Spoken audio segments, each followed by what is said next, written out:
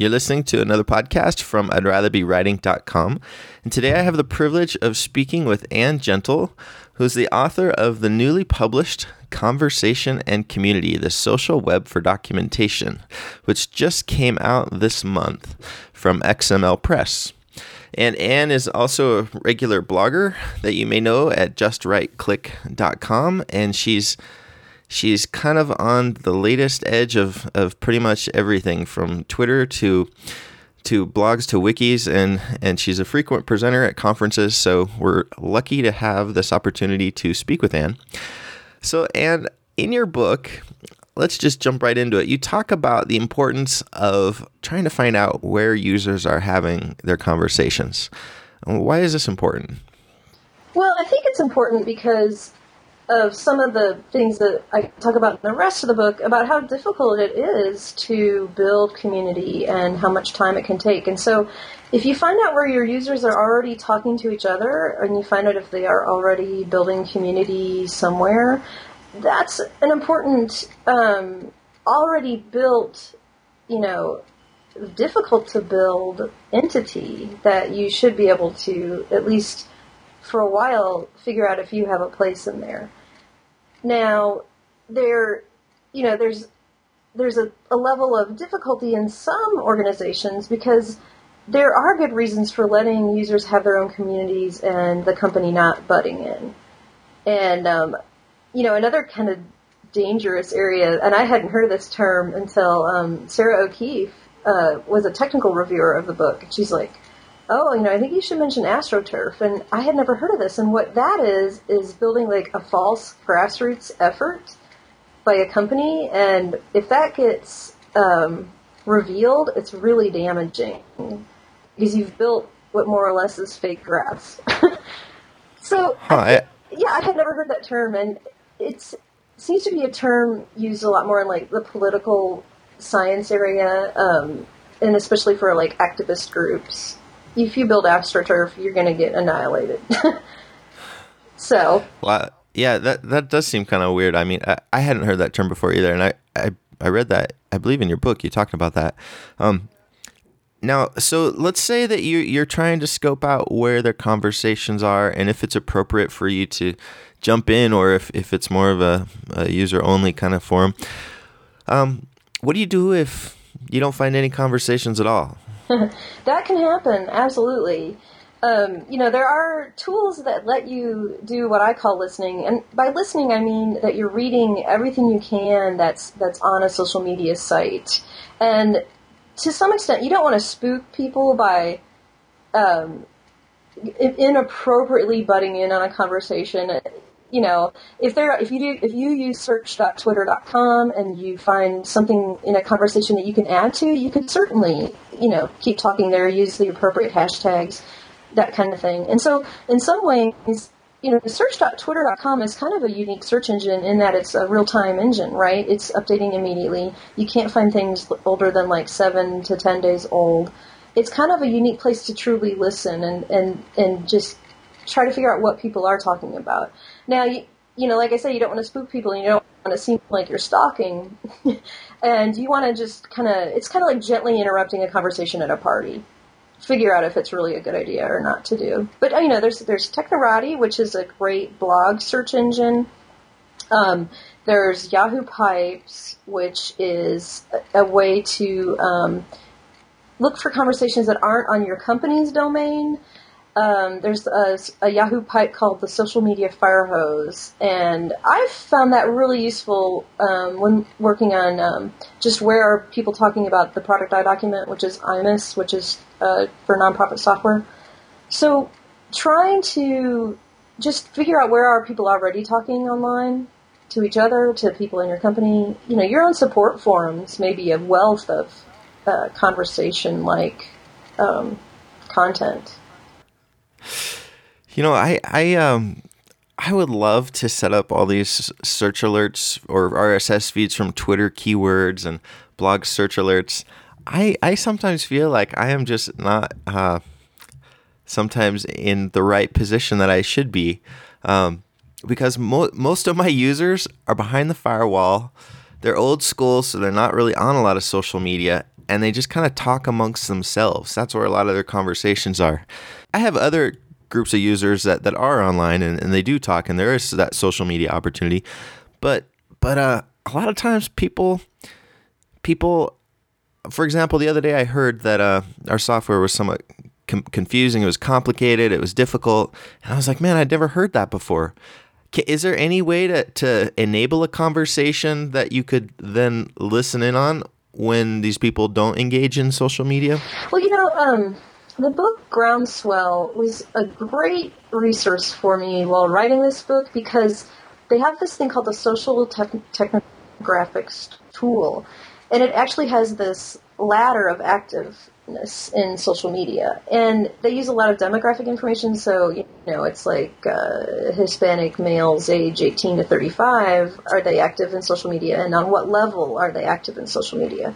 And so I actually think that's why listening first is important, because you may find out that you're going to butt in somewhere where you're not really invited, or B, that the kinds of things people are complaining about need to go maybe into another part of your organization. And so in a way, the technical writer becomes this kind of conduit for just an alert system, letting other people in the company know that there's a problem. The same thing happens like if you are really in line with a pre-sales alignment in your organization, and so you're helping to sell the product on its value and the return on investment if you buy it, well, then the types of conversations that are more strategic for you to tap are the ones about what problems are customers trying to solve with this product, that kind of thing. But if your alignment is more on the customer support end, then you're actually actively looking for what problems are they having today, and how can I relay these conversations that people are having to the right departments in my company to help people fix that problem. Do you know what I mean? That's why it's kind of complicated. Yeah. And, something came to my mind while you were explaining that. In the book, you talk about the importance of blogging and how that can kind of engender trust and start a conversation with users. And of course, most companies, they have internal blogs, right? Sure. As well as external blogs. And we have a lot of internal blogs where I'm at, actually. Oh, great. Yeah. And they're great conversation enablers, and people feel a lot safer. What's been your experience of blogging, and how does it kind of foster the communication with users? Yeah, well, one of the reasons I wrote this book, I just felt this compelled to write this book, because I had this really unique experience at BMC where I was kind of tapped on the shoulder. I was the first woman to blog at Talk BMC. We had this whole PR process to even be allowed, and I was passed through with flying colors, and it was just this real honor and opportunity to write about things that I was learning about at the time. I was learning about the IT infrastructure library. I was learning about business service management, and trying to build these docs that would help other people make connections that weren't there before with the products. Everything from when a help ticket is logged, make sure that exactly how many dollars are being spent to solve the problem, and if that server goes down in the middle of the night somewhere and it doesn't cost the company a lot of money, you can move that ticket down further on the stack. And so there was just a lot of things that the company was working on that really, it helped to get customers listening to what we were saying. And I had people after the fact who were industry analysts at the time were like, oh yeah, I subscribe to your blog. So it wasn't just customers, but it was people looking at what BMC was doing to really move IT closer to business management and the money that was spent in IT. And so it was this time where we really could adopt the Clue Train Manifesto, where markets are conversations. Markets are, and it sounds kind of crazy, but I had a couple of people who just really believed it that could mentor me along. And I don't know if that answers the original question, but, it was my experience that I got to go to user conferences and talk to customers. And I remember this one conference I went to, it was in Austin, and turns out these two brothers worked at two separate companies, both using BMC products. And it was great because it was meeting real people who were really struggling with the things we were trying to help them with. Another example, in your book, I believe you talked about Sarah Maddox and her Atlassian blog, and Yeah. You want to mention that? Sure. That was another great story. She said that her blog is a professional blog about technical writing, but she's very open about the fact of where she works. She works for Atlassian, and she's the main writer on the Confluence Wiki. And she would actually have customers find her blog that was separate from Atlassian and ask her questions about the Atlassian products. And I just think that's great that, it's kind of like the Twitter stories that you see of customer service people get immediate response from Twitter because it's a real connection, and the employee takes immediate ownership of whatever it is that customer had a problem with and fixes it. And that's where Sarah's blog, I think, is a wonderful example of she's taking personal pride in what she documents. I think that's great. Now, Sarah does a lot of work with wikis, and this is a chapter that I found most interesting from your book, actually. Well, not most interesting, but it seems like you really know wikis well, and it showed especially in that chapter. Oh, good. And you mentioned that wikis are used more internally than externally. Do you want to tell why is that? Yeah, and that was actually the results of a survey from CIDM, which is Joanne Hackis's TechCom managers organization. So the survey size was probably, I want to say under 500 people, but I found it really fascinating that for the most part, the exposure tech writers had to wikis was behind a firewall. Now, Stuart Mader is the real pro in this area of the whole idea of the enterprise wiki and how they are just really powerful to get information out of your email box, share it. The best tip I ever heard from him was put your meeting agenda on the wiki, then everybody can get to it and it'll be fully fleshed out before you even go to a meeting. Now, I think the big part about wikis being internally used more than externally is that a lot of wikis connect to what is probably your Windows authentication server anyway, and so there's a lot of trust because the online identity is already there. And so a lot of any anonymous behavior that you would want to kind of squash out is easily squashed out because you have this trusted system of online identity. So that's some of what's going on. And I also think that, I'm guessing Alan Porter's book that's coming out from XML Press next year is going to really be able to talk a lot more about this. The usefulness of wikis internally is a lot more for collaboration, information sharing, and especially project management. And because it's just this fast web page edit and just a lot of, conversational kind of things can happen in a trusted environment. And my book didn't address it too much because I am much more interested in, what happens when you take it out to a community of users?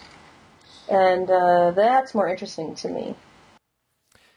Yeah, and one of the things, I'm obviously approaching this book and considering these questions from my own perspective, and I do most of my documentation behind the firewall, and I often get this false idea that these tools, wikis, blogs, Twitter, are for web, not really intranet, corporate, behind the firewall type use. And I think that your discussion about wikis and their popularity internally just kind of combats that idea and lets me know that, hey, all these tools, they work in the enterprise outside of the web as well. Now, one of the things that I'm really fascinated by is, I don't know if I'm really fascinated, but it intrigues me, this rule of 90-91 about how only basically 90% will be silent lurkers when in your community, 9% will contribute sometimes, and 1% will actively contribute. So how can you increase those contributions from 1% to maybe 2% or something? Well, it's interesting. It's researched and documented over and over again. Even in the land of email lists, you can have 1% of people who are actively posting to the email list. So it really is an interesting just study in human behavior. And you really can't get much above, you can get into 1.7%, you can get into I guess you could maybe get up into 2%, but just understanding that you have to create this mass of 100 people before you get one person who will even make an edit or actually create a page. But now in your book, you kind of expose that. You said that, okay, if it's only 1% who actively contribute, that's fine, but those statistics can somehow be skewed. Sure. And so, yeah, the ways you do that, you make it easy to contribute. You offer a sandbox page. You offer tutorial information. You welcome new people to the wiki so that they feel comfortable, and you help them make connections with each other so that they know that if they make an edit, it will be a trust has been established, and they won't be kind of lambasted for making an edit inappropriately or commenting inappropriately. And especially when you think about this in an internal environment, you know the people you work with. And so if you trust them to make edits, these will happen more easily. You can also encourage that people make edits rather than feeling obligated to create a whole new page or create, like imagine you're working with somebody in your company and you're like, can you write that whole chapter? That'd be great. It's just not realistic. And so a lot of what you can do is just encourage people to make edits and discuss the edits. And that's definitely going to help you get into those 9%ers very active. And those 9%ers can be very useful in your wiki, right? And the other thing is, make sure that people are identified, and there are a lot of motivations that come out of that identification. So if you contribute, reward them with, kind of that rating system. You and I know probably what motivates us. It's a lot of links to our blog. It's a lot of, hey, I found this really useful. That motivates me very highly. And so if you think about using those kinds of intrinsic rewards, just to make sure people know, oh, this is very helpful. Thank you for contributing to the wiki. And then, yeah, go ahead. Well, you also mentioned this concept of readware, which I find fascinating. Can you explain that? Sure. So readware in the printed land is how you open a cookbook that your mom has been using for 20 years, and it falls open to the favorite family recipes. And so that's the idea of readware. And so part of what I'm trying to think about is how can you take the idea of a cookbook that opens to your favorite recipes and apply that to online help or a wiki? What markers indicate that people are finding a particular article really useful? Is it that there are a lot of edits on the page? Is it that it's a highly rated page? Is it that a lot of people look at the page? Is it, web statistics kind of thing? And that all ties into how do you find the value in even introducing social media? And so readware is this really exciting, I think, is the page tagged a lot? That might show readware, but it's a great way of thinking of what's the most useful content for our users. And then showing it. Yeah, and one other thing that struck me that I was reading in your book, which was kind of where I was going earlier with the skewed statistics, is that you said that, yeah, okay, maybe you only get 1% of people really contributing, but sometimes those contributions are the large chunks of information, and then the million little edits are by the organizers who are just editing for grammar and organizing it and categorizing it. Yeah. And so that 1% can be somewhat false and misleading. Yeah, I love that. And if you look at the Wikipedia statistics, half of the edits are done by 0.7%. But it is that supporting 9%, I think, that Wikipedia gets a lot of gain from. They may have skewed their 9% up into really high percentages. Maybe that's the real success, understanding that you're going to be around 1% for the real contributions, but if you can skew your 9% into 10 to 15%, you're going to do real well. Yeah, we do actually. This book got me thinking a lot about different ways that all these techniques could apply to me. Oh, that's great. We do have this. I immediately thought of this Writer River Publish To model where I'm trying to encourage people to contribute links. And it does follow about the 1% rule, where you get about 1% of the people I've invited actively contributing. I was going to put that in an email, and I thought, no, he's going to figure that out. You have 450 subscribers, and there's probably 5 people that are real contributors, right?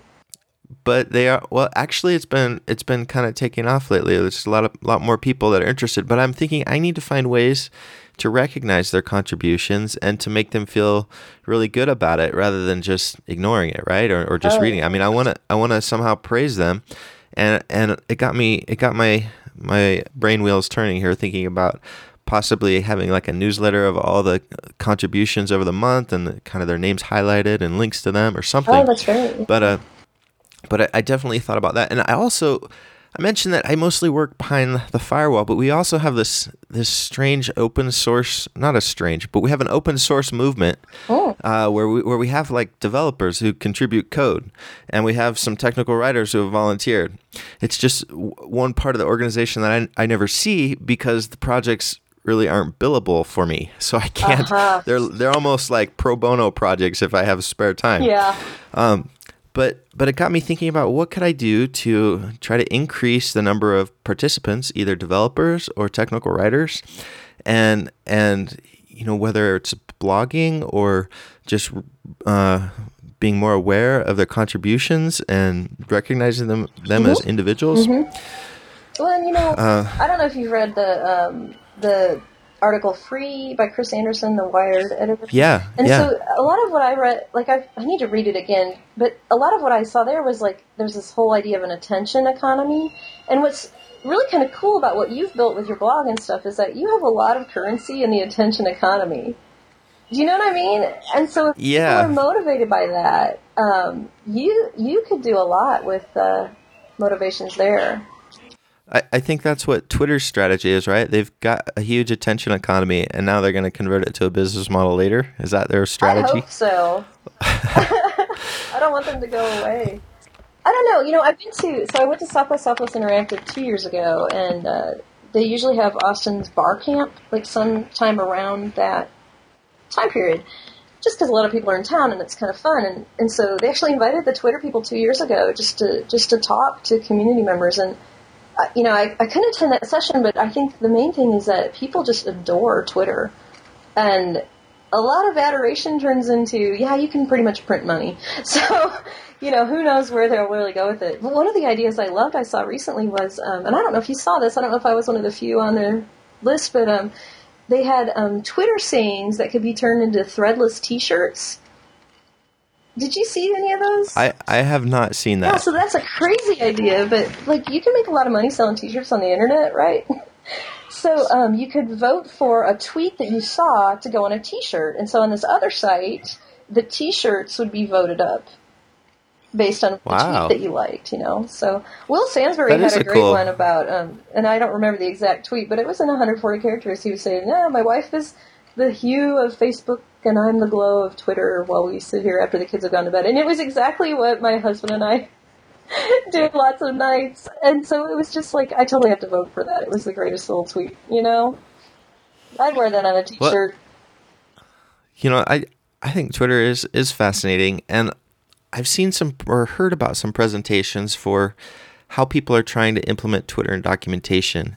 And you talked earlier about using Twitter to listen in on the conversations. Mm-hmm. How can you use Twitter to go beyond that? Is it just a listening tool to tap into the pulse of your users, or can it be more than that? It's really in its early stages of people really trying to figure it out, and Sarah Maddox was one of the first ones. And what she has done, the way their Twitter account works for their company is anyone can use it. And so she basically used it as a way to post little tidbits about their release notes. And so Twitter was more or less a pointer to the more juicy content. And so I think that's one model. Another model may be kind of just setting up a Twitter account that does tips and tricks. And, part of the process of writing this book was talking to other people, and one of the things a reviewer pointed out to me is that you have to try to find out in your company what the overall content strategy is, and then see where A, your TechPub's content fits in, and B, where the social media intersection may be. And so what else I would say is, and we're doing this at ASI, is, we need a corporate account, and try to think of why would people follow an account. For a corporate, they might want to get notifications about webinars. They might want to get notifications about new content they can go read. But then also, a lot of what's happening on Twitter is the customer support model. I don't know if you guys have seen the Best Buy TV ad with Twelp Force, and it's like this stadium filled with people in blue Best Buy shirts, and someone goes up to the microphone and says, I want to buy a computer for my daughter who's going off to college, and somebody in the stadium answers her question. And so I think that's another thing. I keep coming back to that, but if your technical publications group is tied into the whole customer support strategy, you may need to look at Twitter for being part of that, answering questions, making real connections, shepherding people through what is the right way to submit a support request if that's what you need, or just answering questions that to a lot of customer support people might be total softball questions, So that's the idea. Now, it's obviously very early. We don't really know how it's going to be used. At the STC Summit, I went to Felice Banner's presentation about education and how they're using social media for online courses especially, right? And someone in the audience is actually a writer for the CDC and had 99,000 Twitter followers. That blew me away. Because I was like, I don't even know if I have 99,000 users. But if you think about it, what were they wanting to follow the CDC for? They wanted some sort of notifications, alerts, just information, right? And I think that's the idea, is figure out how best you can serve whatever information needs your company already has, and either use the company Twitter account or make your own that's very focused. I don't know. We actually, Twitter is quite popular where I'm at. Everybody, well, at least half my team is on it. And great. Our CIO is on it, and a lot of other people are on it, all the interaction designer guys. And it's fun just to have a conversation among your team. I mean, even apart from all the benefits of connecting with users, it does enable conversation among our own writers. And yeah, I mean, in the early days of Twitter, I was seeing a lot of people just using it as their IM client, because then you didn't have to have some instant messaging client that, so-and-so's on AIM, but so-and-so's on Yahoo. And so Twitter just became this universal instant messenger. Well, I'll tell you what we've even done. So I took all the Twitter feeds for all the people in our writing team, and I kind of put them into a Yahoo pipe and then put the Yahoo pipe's output onto our SharePoint team page. So every time you open our team page, it shows you all the latest tweets that people have done. And it's kind of cool. That way you don't really miss them, and it's fun. Yeah. So, and it helps you guys get known, and you guys can get known as those guys. I don't know. I think that's a great idea. Yeah, gives you a face and a name. So I want to ask another question. When we talk about things like Twitter, it's not always clear how to use it, what it's best for. And it seems like the social web is like that. There's a lot of tools out there. Not really sure, are wikis for my users? Are they for our model? Should I be blogging? What should I be blogging about? Should we be doing podcasts? Will they use them? It's not like a clear cut, do this, then that, and publish this and you're done. How is this just how social web for documentation is, kind of like a dark forest that you're trying to find your way through, or is there a clear 1, 2, 3 path? I don't think there is a clear path. I certainly wrote this book hoping to have strategies, the listen first, then share content, and then the last thing you do is build a community around your content, and so some people might call that kind of this prescriptive 1, 2, 3 approach, and that wasn't my intent, because overall social media is kind of perilous and fraught with error, and you can really misstep if you're not the right person to be the messenger of a certain message, if you don't have your company's brand down pat. I mean, there's just a lot of potholes along the way. And so I think that the main thing is the answer always is it depends, and try to gather as much information as you can before stepping into this new land, and do a pilot project and do practice projects. And a lot of what I did was experiment with it outside of work by volunteering for open source projects, and it was almost like I had this apprenticeship in wikis, is the way I look at a lot of it. And so I don't think it's so much difficult as it is complicated, and mistakes can probably be amplified much faster. Well, I do like the strategy that you laid out, and maybe we can, I mean, that you referred to in a couple of places, and maybe we could just go into it more. You say listen first, then participate, then begin to share, and then lead, right? And I think that's a good like general model. I mean, how else? What other kind of specifics could you get to try to encompass all these things? I don't think you could be more specific. So, what happens when you break that model? If you go in the reverse order and you just start to lead first and listen last? Right, and so actually, I've seen this happen where the writers get in their heads, okay, we're going to build this wiki platform and it'll be great, and I can think of at least 3 examples that I don't want to call them out as you kind of got the horse before the cart or the cart before the horse. But they built a wiki and they thought of it more as like a publishing platform than a community platform, and so they exported all of their content to it, and no one came.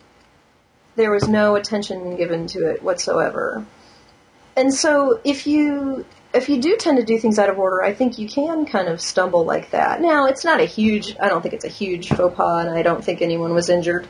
But it does kind of point out where if it's not a case of if you build it, they will come. It's not a baseball field in the middle of Iowa. It is this slow growth, small pilot first, true collaboration with real people that just takes a much finer touch, a much more finesse, I think. I once I'm thinking about this Twitter conversation I had, and I won't get into details, but there was a vendor, and obviously had followed some tweet, maybe by keyword, or maybe he was actually following me, but super abrasive about trying to undercut something I had tweeted about, just really attacking.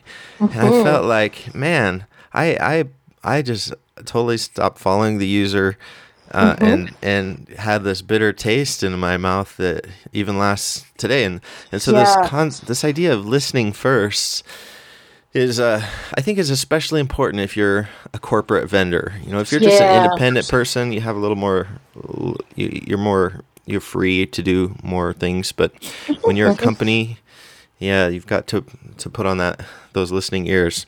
Yeah, so, and tech writers aren't always trained in the best way to diffuse something from an angry customer, and we're not always trained in the best way to handle, real attacks on the brand, or where messaging to the public is really important. And so, I don't, it's not always the best match for the tech writer. Yeah, it's another one of those hats that people have to learn to wear, I think. I mean, I think you're right. I kind of have a final question here, and I mean, people reading this book or thinking about these strategies may think to themselves, why do I have to change? What I'm doing now is just fine. I'm creating a manual and giving it to users, and everybody's happy. Why try to engage in conversation and community at all? I listened to this great radio show from BBC Radio 4 yesterday, and it was about the history and future of the instruction manual.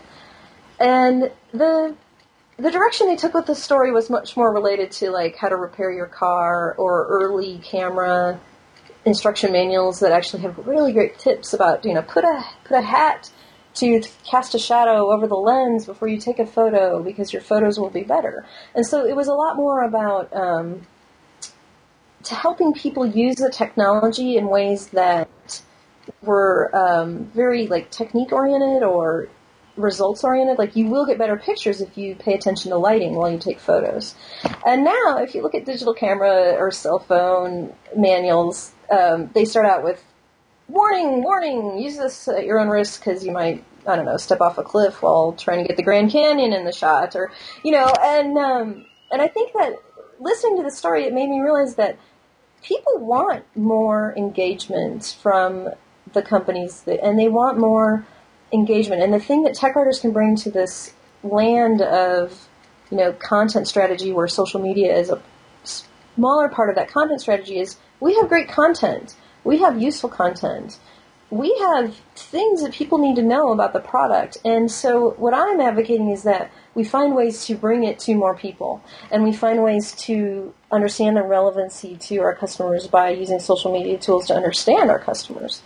And so, I think that's the overarching thing. It's not a lot of what we're doing, we know how to do, and we're doing it well. There are some things that we could drop in and not do in order to pay more attention to customer engagement or community building or this idea of social publishing. And so I think it's going to be all about priorities, and it's going to be all about what is it the company wants and what is it the users want. We're going to be a service model. How can we help? So, something you said there kind of struck a chord with me. Mm-hmm.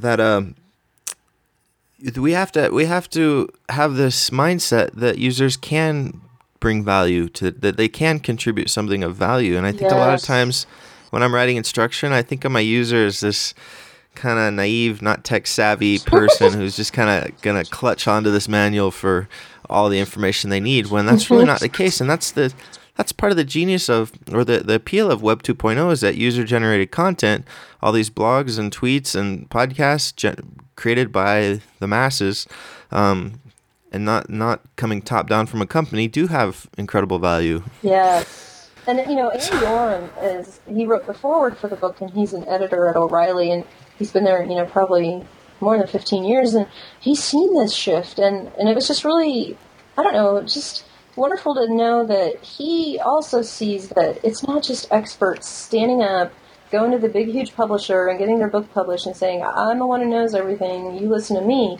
But it really is about collaborating with the people while they start climbing this ladder of learning and helping them at any stage they're at to become an expert themselves. And so where can people find your book?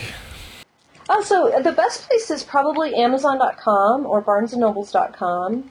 And if you're in Austin, I've got a couple bookstores selling it, the Barnes and Nobles, and there's a bookstore called Bookwoman. And anytime I visit a city, I'm going to take the book around with me and see if bookstores will stock it. But it's really great what XML Press and Richard Hamilton are doing with the idea behind XML Press to create books that help technical communicators find their value, expose their value, really showcase what it is we can bring. And I just think it's really exciting to be part of that and have this book available. Yeah, I really found your book to be highly relevant, and you're speaking about all the issues that I'm facing right now.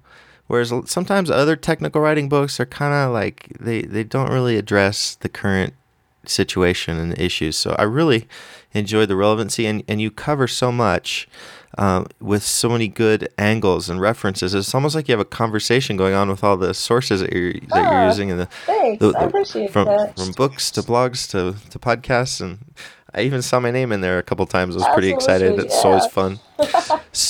So, all right. Well, thanks, Ann, for talking with me, and I'll put a link to the book in the show notes. And if people want to learn more about Ann, go to justrightclick.com. That's WRITE. The worst audio URL ever.